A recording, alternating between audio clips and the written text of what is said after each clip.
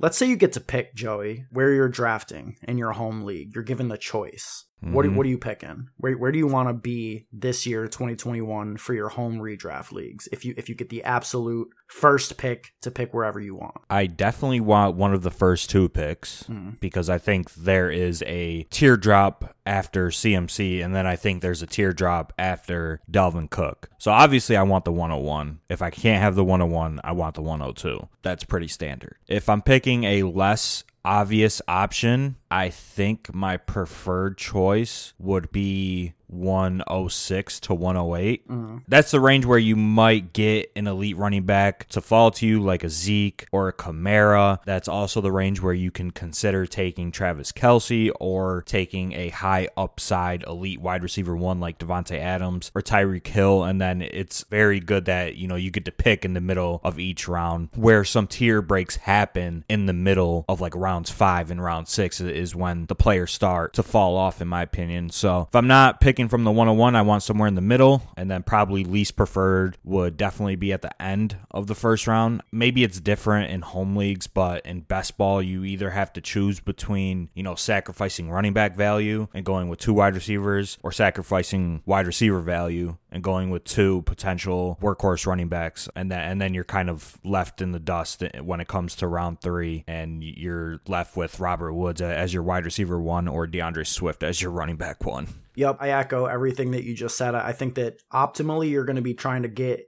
one of those top 2 picks for all the reasons that you mentioned. I don't mind the 3-4 range where you can lock up Kamara or Zeke in that spot and feel very confident about being able to land another wide receiver on the comeback, or, going 2 wide receivers with some of the options available at the 2-3 turn, like Keenan, CeeDee Lamb, Allen Robinson, Terry McLaurin. I think that that's an optimal build. But if you're not in that range, I agree wholeheartedly. Like you should try and shoot for the middle and just hammer value all draft long and just outdraft your opponents based on your knowledge. Yep, I'm with you 100%. The 101 and the 102 are basically cheat code draft spots this year. That's why I've seen a lot of people say, transition to an auction league where everybody's on fair ground to bid for McCaffrey. And then I've also seen some analysts propose that 3rd round reversal should be the norm for the future of fantasy football to kind of even out the playing field. 3rd round reversal is when the person with the 112 would get the first pick of the 3rd round, and then it goes from a snake draft from there, which I think could be interesting. It's kind of doing too much, though, Yeah, but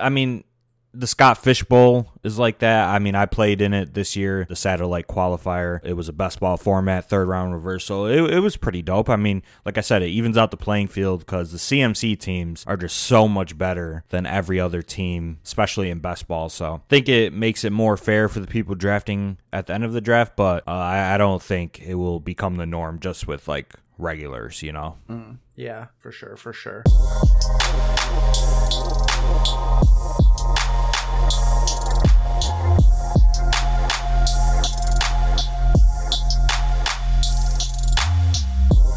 What's going on, everybody? Welcome to episode 156 of the DFS Dose podcast, your fix of daily fantasy sports information, strategy, and analysis. I'm your host, Ben Hauver, joined as I always am by Joey Carrion. And on today's show, we're taking a break from best ball and we are focusing on what is still the most popular form of fantasy football, redraft. We're going to go round by round and give you the information that you need to dominate your home league, your friends and family league, your work league, whatever it is. If you listen to this podcast, you're going to have a leg up. That's just the way it is, and there is going to be such a jam-packed topic that we're actually extending it into a 2-part episode. So today, episode 156, we're going to cover the first 8 rounds of your drafts. And then tomorrow we'll be back on that ass with episode 157. You get no break. We're coming right back at you to finish the back end of the draft. So make sure you are subscribed on whatever podcast platform you use, whether that be Apple, Spotify, SoundCloud, Stitcher, or Podcast Addict. And if you'd like to, you can find us on YouTube at the DFS Dose, where we produce fantasy content all week, every week, and live stream on Mondays. Joey, before we get into our round by round breakdown, I want to just start with sort of a general question. What do you think the number one difference is in terms of draft strategy between drafting best ball teams and drafting redraft teams? I'm sure a lot of our listeners are making that transition right now. Yeah, the obvious difference is redraft is managed. So waivers, trades, you have to set your lineup yourself, make the best possible decision, and I think that's where the majority of the edge comes into redraft, is being able to stay on top of waivers and fix your team as the season goes along, because we're going to have waiver wire studs throughout the entire NFL season. So obviously that's the main difference. But I also think that in best ball, you could be a little bit more fragile, obviously, with the tournament format. In the top heavy payouts, you got to shoot for those 1 percentile outcomes. In redraft, 6 teams make the playoffs, 50% of the league. So I think I would take less risk in redraft because it's just all about getting there. Mm-hmm. And I think that's one of the main differences as well. Yeah, that's exactly what I was going to say, is like in best ball tournament, when you need to be in the top 2 to move on to like the playoffs, if you will, you need to be shooting for upside with basically every single pick in the draft. Downside doesn't matter. You're chasing ceiling, you're ignoring floor. And I don't think that's the case at all. Like you said, you really just need to get to the end. So if you're, the 6th team versus the 1st team, it doesn't really matter that much, because at that point, it's just going to be who can, have things break right for them in this final stretch of games. So I do prioritize floor much more in redraft than I do in best ball. I'm right there with you. I think that obviously you need upside on your team for your team to make it to the playoffs, but with trades and waivers, I think it makes it so much easier to get there. So you want to be less risky, but you still need to get upside players on your team in order for you to win your league. You can get there with being less risky than in best ball, because like you said, top 2 in best ball, but top 6 in redraft. Yep. And that's a drastic difference. Let's get into our round by round analysis here, and we'll start off at the top, round 1. We're going to be using Fantasy Pros Consensus ADP. They take all of the ADPs from a variety of sites, MFL, FFPC, ESPN, etc., and sort of compile them into a consensus ranking. So this seems like it'll be pretty good for, your standard home league. This doesn't matter what platform you're on. These ADPs should balance out. And as the first round breaks down on Fantasy Pros, there are 9 running backs being taken in the first round, 2 wide receivers, and 1 tight end. That tells you what you need to know, that the thirst for an elite running back is real. It always is at the top of drafts every single year, and this year is no different. 9 running backs going in the first round.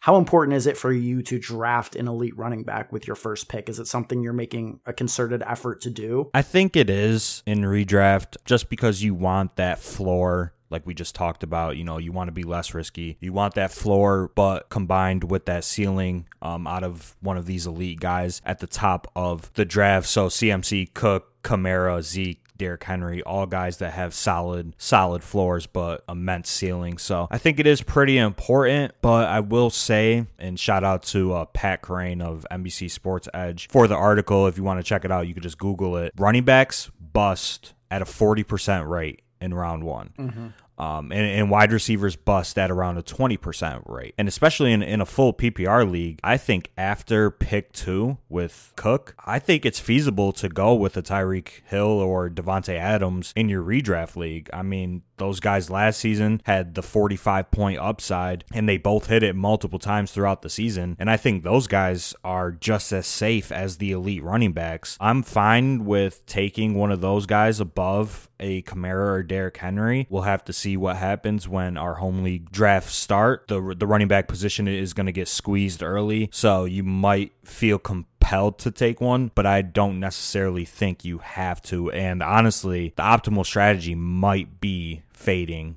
those round 1 running backs. Yeah, I mean, I think that's definitely viable. And like we said, you're going to be targeting upside a lot more in best ball than you are in redraft. So does it necessarily make sense to embrace the risk of, say, a Saquon Barkley versus a player like Adams or Hill? I don't know that it does. I really don't. Yeah. I'm with you 100%. I think 1-for-1, Devontae Adams is a better pick than Saquon Barkley. And according to Fantasy Pros ADP, Saquon is 6th and Devontae Adams is 7th. So if I'm in the middle of the first round and I have a choice between Devontae or Saquon, I'm taking Devontae Adams over Saquon Barkley, 10 out of 10. I agree. And it extends sort of towards the turn as well. Players like Jonathan Taylor, Aaron Jones, Austin Eckler, like these are fine picks, but I don't know if I could justify taking them over some of the round 2 wide receivers that we'll get to in a little while. I just want to double down on what you were saying. I mean, I have no issue going wide receiver in round 1. I know that, you obviously can't if you're at the top of the draft, and I personally extend that to Alvin Kamara at number 3. I think that he's kind of a clear-cut high floor, high ceiling option. I know there's question marks with whether Taysom Hill or Jameis is the starter, but I feel very confident about Kamara as the number 3 pick in fantasy this year. But outside of that, I mean, I think that it's viable to go with Adams and Hill as early as pick 4 over players like Derrick Henry, Zeke, and Barkley. And I have no issue leaving the first 2 rounds with 2 wide receivers. I really don't this season. Yeah, I'm right there with you. And like I said, it might be optimal just in terms of bust percentage, because in the first couple rounds, running backs bust more than wide receivers. So I think that's something to keep in the back of your head. There is a player in round 1 that I can safely assume that neither of us are ever drafting. He's one of the more popular picks. People love to take Travis Kelce. I personally am never doing it, not once. I don't think I've taken him in a single one of my 300-plus best ball drafts, and I certainly won't be taking him in any of our home leagues. Yeah, I'm probably fading Travis Kelce in redraft as well. I think with the ability to stream tight ends, and then also you have some other high upside tight ends in Waller and Kittle that are both going in the 3rd round, according to Fantasy Pros. I don't see a reason to take Travis Kelce at the 108 in your home league. So right there with you on a fade of Travis Kelce. And then I'm also fading the player that is going after Travis Kelce, and that's Nick Chubb. In a full PPR league, I'm not taking a player that's going to lose opportunity to Kareem Hunt, and he's not going to play on pass downs. This is just a case of, if it comes down to it, I'm at the 109 and I have my choice of Nick Chubb or Tyreek Hill, who's going 110. I'm taking Tyreek Hill over Nick Chubb. I'm taking Stephon Diggs over Nick Chubb. I'm taking Calvin Ridley over Nick Chubb. That's just my opinion on Chubb and Kelce. I'm fading both of them in the 1st round. Yeah, I agree 100%. And transitioning into round 2 and some of those names that you mentioned, the way that ADP seems to be forming in redraft, I'm almost certainly going to be looking to target wide receiver in this round. Those players, Diggs, Ridley, Hopkins, Metcalf, they're just such strong picks and so much more likely to pay off their price than even running backs that seem to be good choices in that range, like Najee Harris, Antonio Gibson, even Austin Eckler, who I think is a super strong pick, but still feels like you are going to need a lot more to break right than you do for players like Ridley and Diggs and Hopkins and Metcalf, who just, they're so safe and their ceilings are so high and their floors are so high. Yeah, I mean, I'm right there with you. I think we're going to agree on most of the rounds in which direction to go. I think the wide receivers are just clear-cut better picks in round 2 than the running backs. And then also Fantasy Pros has Patrick Mahomes at 19 above Calvin Ridley, who's 20. I mean, that's just egregious. I'm never taking Patrick Mahomes in the 2nd round. But then again, this is, the ADP of a million teams from different sites. And, most of these players are casual players. They haven't probably drafted on Underdog, where Calvin Ridley is the 13th overall player, but on Fantasy Pros ADP, he's the 20th overall player. So I think that's another strategy that you can use if you're listening is, just looking at ADP from Best Ball, comparing it to this redraft ADP and finding values that way. So when the pick comes at pick 14 and Calvin Ridley's sitting there on the board, I think he's a smash pick in redraft if he's being ranked as the 20th best player. Yeah, I couldn't agree more. I mean, his ADP of wide receiver 6, I think, is even a little crazy. I have him as my wide receiver 3 right now, behind Adams and Hill. So, I mean, Calvin Ridley's definitely a player that I'm looking to target. He's my favorite pick in the 2nd round, according to this ADP. Joey, we talked about not being afraid to go with wide receiver in the 1st round. So say you're in that middle range, right, round 6th or 7th pick, and you do take Devontae Adams or Tyreek Hill with that pick. Are you going to feel pressured to grab a running back in this spot, like Gibson or Harris? Are you going to feel comfortable doubling down on wide receiver with Ridley or Hopkins or somebody in that range? I definitely feel comfortable doubling down, and maybe that's just from drafting all off season and just learning about trends in running backs and what has the highest win rates.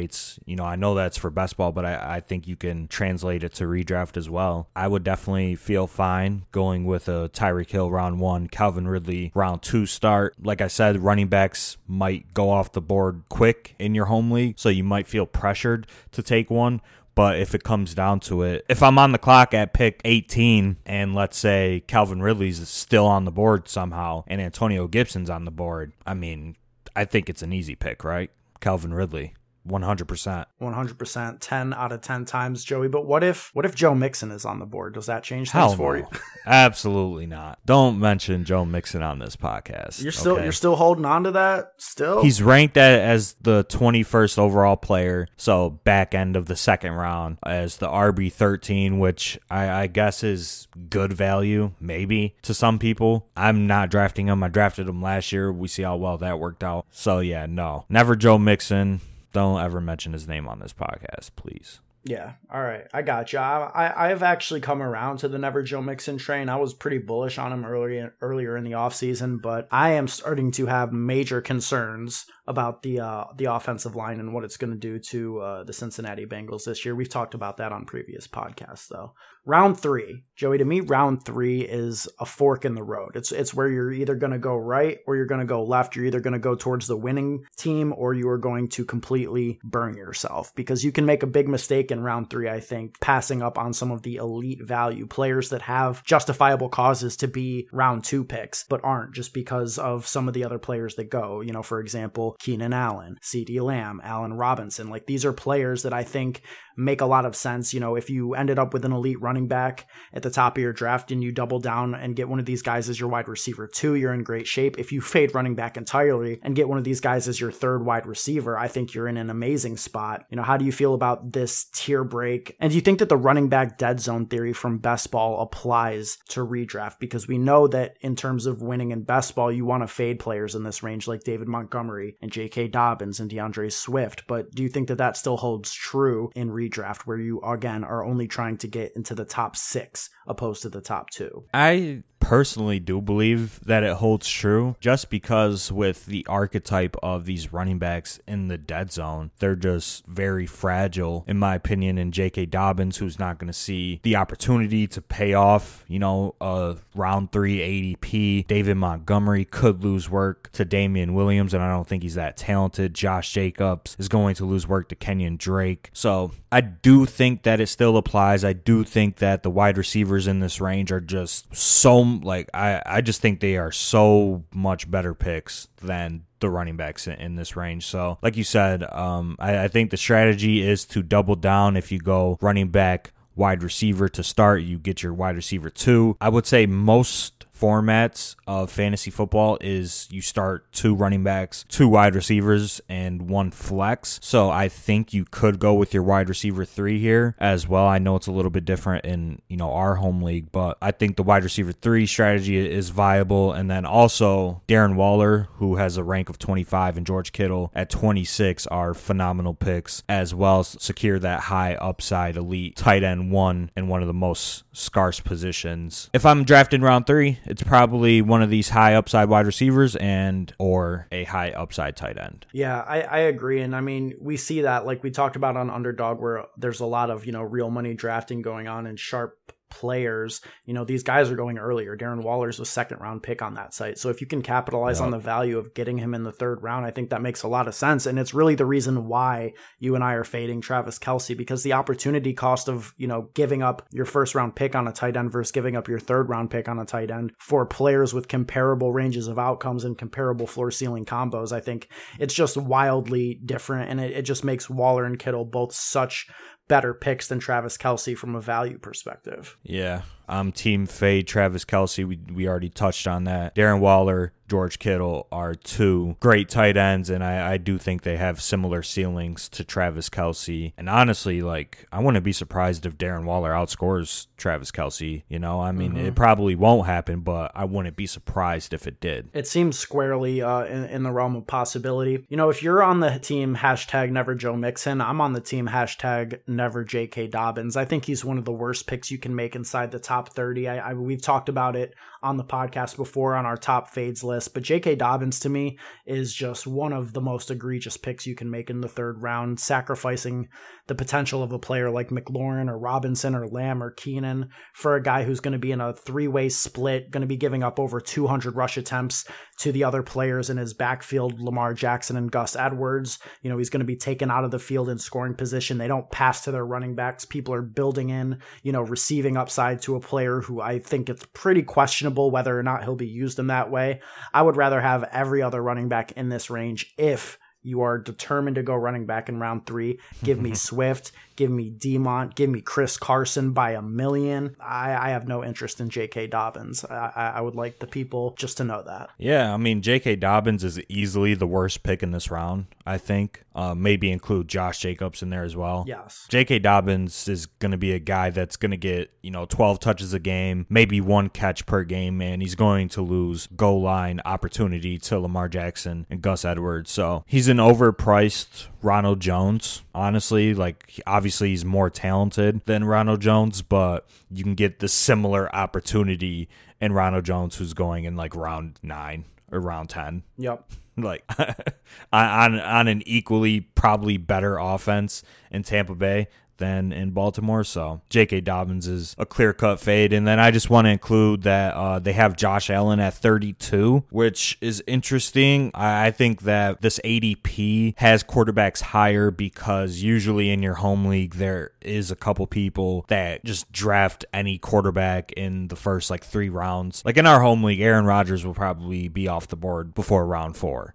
So that's interesting. If I'm have to take Josh Allen in round 3, I'm not doing that. I'm waiting till minimum 5th round, which we could talk about when we get there. But just wanted to include that they have Josh Allen in this round. Yep, and we'll continue to talk about the way that quarterbacks are valued and how that's different in redraft as well as we continue. Moving on to round 4, and I feel like we're kind of repeating ourselves, but again, the wide receiver depth is still top tier right now at this point in round 4, and there will be a drop off soon, and I think the opportunity cost of going with other positions will diminish as we get into rounds 5, 6, and 7. But at this point in the draft, it still seems like wide receiver is the clear optimal pick when you have your choice of players like Amari Cooper, either of the Bucs receivers, either of the Rams receivers, Julio, even Tyler Lockett and DJ Moore. It's hard to lose with those picks, but it's not hard to lose by making picks on guys like Miles Sanders or Mike Davis or Josh Jacobs. Yeah, I agree. Josh Jacobs is going in the 3rd round, the end of the 3rd, early 4th. Not taking him there. Other than that, there's only, 1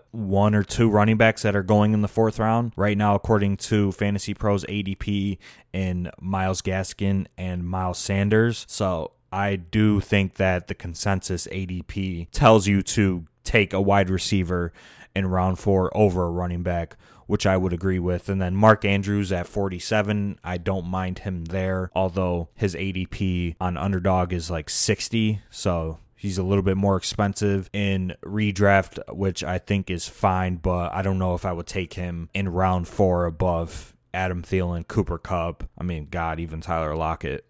Yeah. And the other question is, do you take a shot on Kyle Pitts in this range in redraft? Obviously, we've talked on multiple podcasts this offseason about why we're in on Kyle Pitts, why we're fading the doubt, and why we think that Kyle Pitts is a phenomenal pick in this range. However, the wide receivers that appear to be available in redraft are a little bit stronger, I think, than the wide receivers that you're choosing between Pitts on in best ball. In best ball, you're choosing between Kyle Pitts and Brandon Ayuk, T. Higgins, Adam Thielen, and I think that there's a lot of reason to go Pitts there. If I have to decide between Kyle Pitts and Amari Cooper and Chris Godwin, I think it's a much more difficult choice. Yeah, I'm right there with you again. Obviously, it depends on your league and who comes off the board, but if Cooper Kupp and Lockett and Cooper and Chris Godwin are still on the board, Deontay Johnson are still on the board in the 4th round, and you're on the clock and Kyle Pitts is on the board too, it's going to be hard to take Kyle Pitts above those guys that,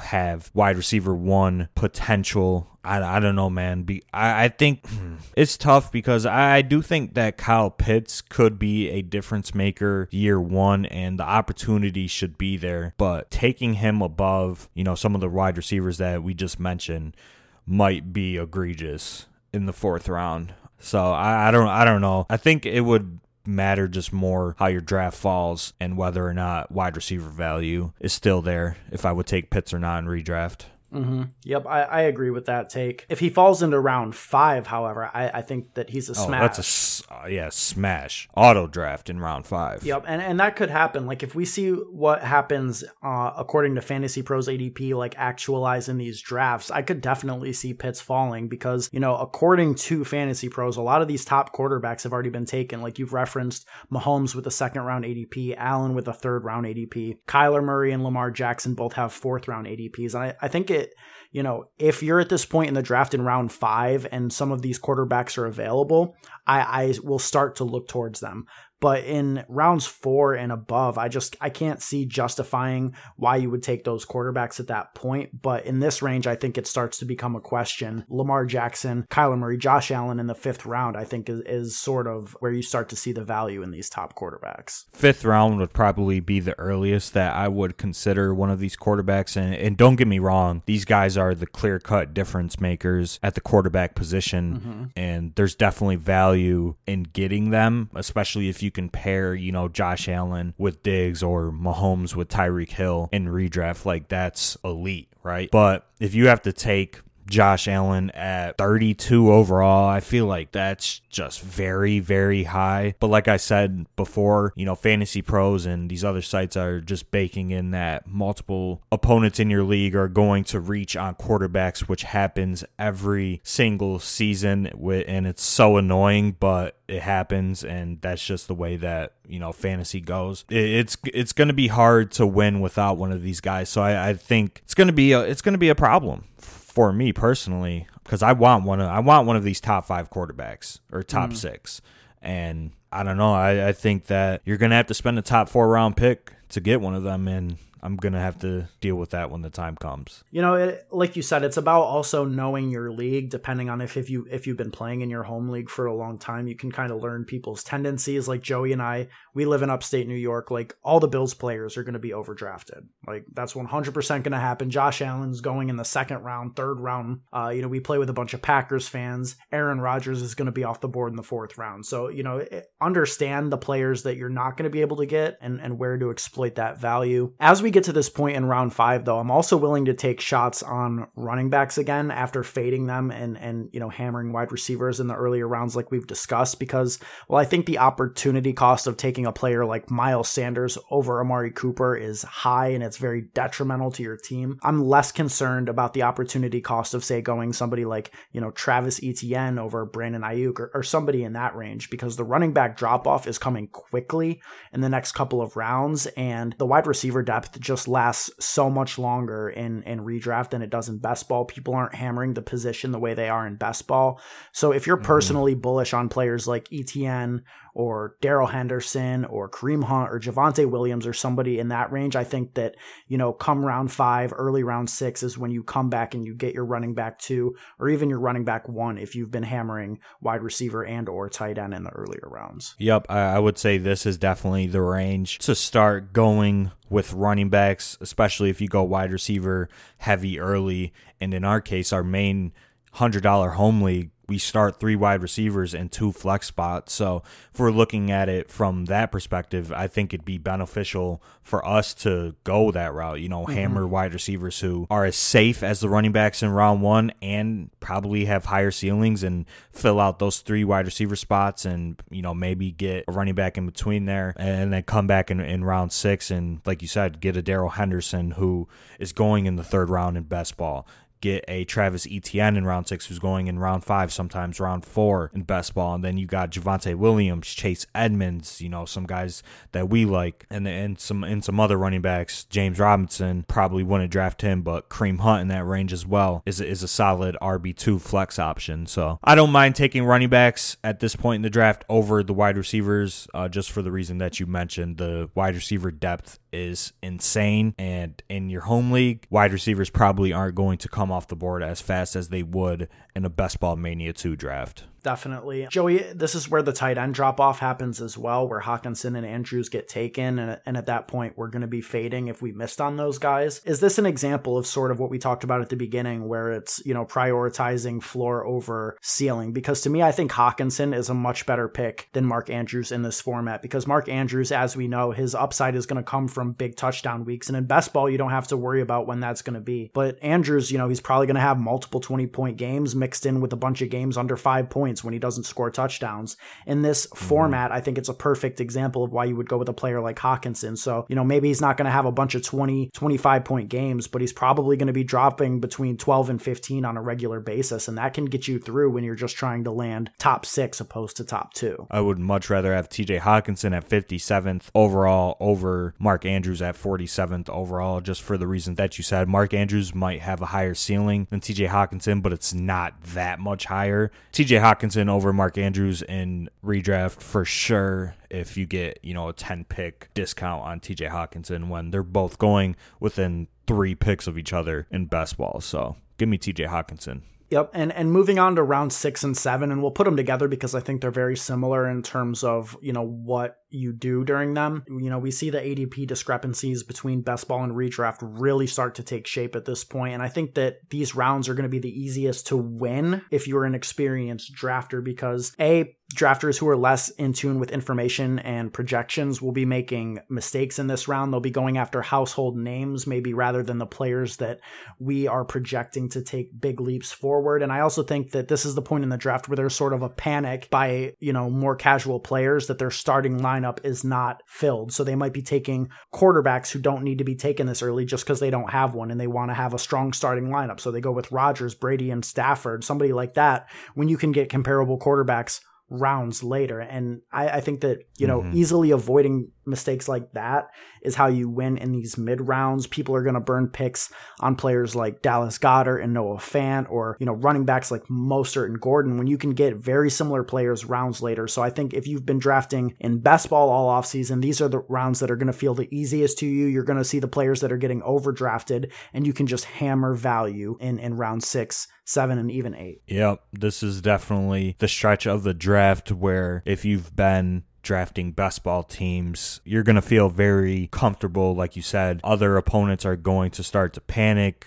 Maybe their running backs are weak, so they reach on, a Leonard Fournette in the 6th round, or they reach on a Ronald Jones or Damian Harris type when they're being drafted in the 9th round, in best ball. This is definitely the range where you should let your opponents make the mistakes, just take the value, get your depth at wide receiver, or start drafting your running backs. Darrell Henderson, who is ranked 61 overall on Fantasy Pros ADP, which is the first pick of the 6th round. I mean, that's incredible value. Like I said, he's being drafted in the 3rd round. I think Chase Edmonds in a full PPR format is worth his 64th overall ranking. And then you got some wide receivers in Odell, Kenny G, Claypool, Jamar Chase going in the 6th round, and these guys are off the board sometimes in best ball by the end of the 4th round. So like I said, just compare ADPs and you can easily see who the value picks are in this range. Are you more or less likely in this range to go after players with question marks, like sort of like we talked about, avoiding risk and letting our opponents make mistakes? Like, are you going to feel comfortable in round 6 going after a player like Michael Thomas or Kenny Golladay? Or are you just going to sort of take the safer value in players that we know are going to be starting in week 1 and contributing to your lineup from the beginning of the season on? Yeah, I'd probably go the safer route, for sure. In best ball, I think that it's fine to take a shot on some of these guys that are going to miss the beginning of the season, especially in the tournament formats over there. But like we've talked about and tried to hammer into our listeners' heads, top 6 make it in redraft if you're playing in a 12-man league. So you just have to get there, and then anything can happen. I'm probably going the safer route, taking the value, and just not having to worry about when Michael Thomas is going to come back and if he's going to be fully healthy, and if I have to start him over one of my wide receivers that I drafted with my first 3 or 4 picks. I don't want that decision. So probably just full fading Michael Thomas in redraft leagues. Yep, I agree with that 100%. Moving on to round 8, the final round we're going to cover in this episode of the podcast. How are you handling this portion of the draft? Yeah, so in this pocket of the draft, pick 85 to 96. On Fantasy Pros, 85 would be Ryan Tannehill, and then they got some wide receivers and running backs mixed in. Robert Tunyon's in there as well, and Logan Thomas. I'm probably fading those two tight ends. If I'm waiting on tight end up to this point, I'll just wait 3 or 4 more rounds, come out of the draft with a Jonnu or Hunter Henry, which we'll talk about on the next episode. I'm probably going to take another running back at this point. Trey Sermon is interesting. Damian Harris is interesting. Zach Moss, I think, is worth a draft pick. And probably just go with one of those running backs there as my RB2 or RB3 if I'm waiting in redraft. And I just think that just due to the waivers and the fragility of running backs, that you can wait on your running backs, especially if you're only starting 2 or max 3 in your full PPR leagues. I think that if you just manage waivers and, pay attention throughout the season, you can easily replace production at running back throughout the draft. Mm-hmm. So I'm probably taking an RB2 here, RB3, and then probably take one more throughout the entire draft, be done with the position. I mean, this round is kind of ass, I'm not going to lie. It is, especially by the ADP looking, on Fantasy Pros. And I guess what I want to leave the listeners with for this episode is that you should try and understand the difference between actual value and like perceived value. And what I mean by that is that it would be considered a reach to go for a player like Laviska Shenault or Michael Gallup or Mike Williams in this range, according to Fantasy Pros ADP. But if we look at a sharper site like Underdog, these players are going a round or 2 ahead of this. So to me, that's actual value. That's value of players that are expected by the sharpest members of the fantasy football community, by people who have real money invested in this, who are drafting every single day, that it's value to get these players in round 8, even if it seems like you're quote unquote reaching based on much weaker ADP by a lot of mock drafts and auto drafts and stuff like that. So to me, I'm really focusing on ADP as like a social construct and using my experience in drafts to still build the best roster and care a lot less about what ESPN's ADP is and just make the correct picks. And a lot of the times you're almost always going to be right, just taking wide receivers over these other shaky positions in this range. So I have no problem, quote unquote, reaching on Gallup or Shenault or Chark or Mike Williams or whoever and just securing strong wide receiver 4s and 5s, players with top 24 upside at their position in this range. Yeah, I think that's a great strategy to implement into, your redraft strategy. And like I've been mentioning, just looking at Fantasy Pros ADP and Underdog ADP, you'll be able to recognize what players are values and what players are not. So I think that's the one thing that I would leave the listeners with is do not, use the ESPN rankings or the Fantasy Pros rankings for the reasons that you mentioned. Just mock drafts with people that don't have enough capital invested into it. They also do mock drafts with computer simulated picks. Just don't do that. Just go look at Underdog ADP where, like Ben said, the sharp drafters have been drafting all off season. You'll be able to find the clear-cut values and go from there. Also, wide receivers are just much better picks than running backs in every single round. So that's a stone fact. It really is, though. It's not even an opinion.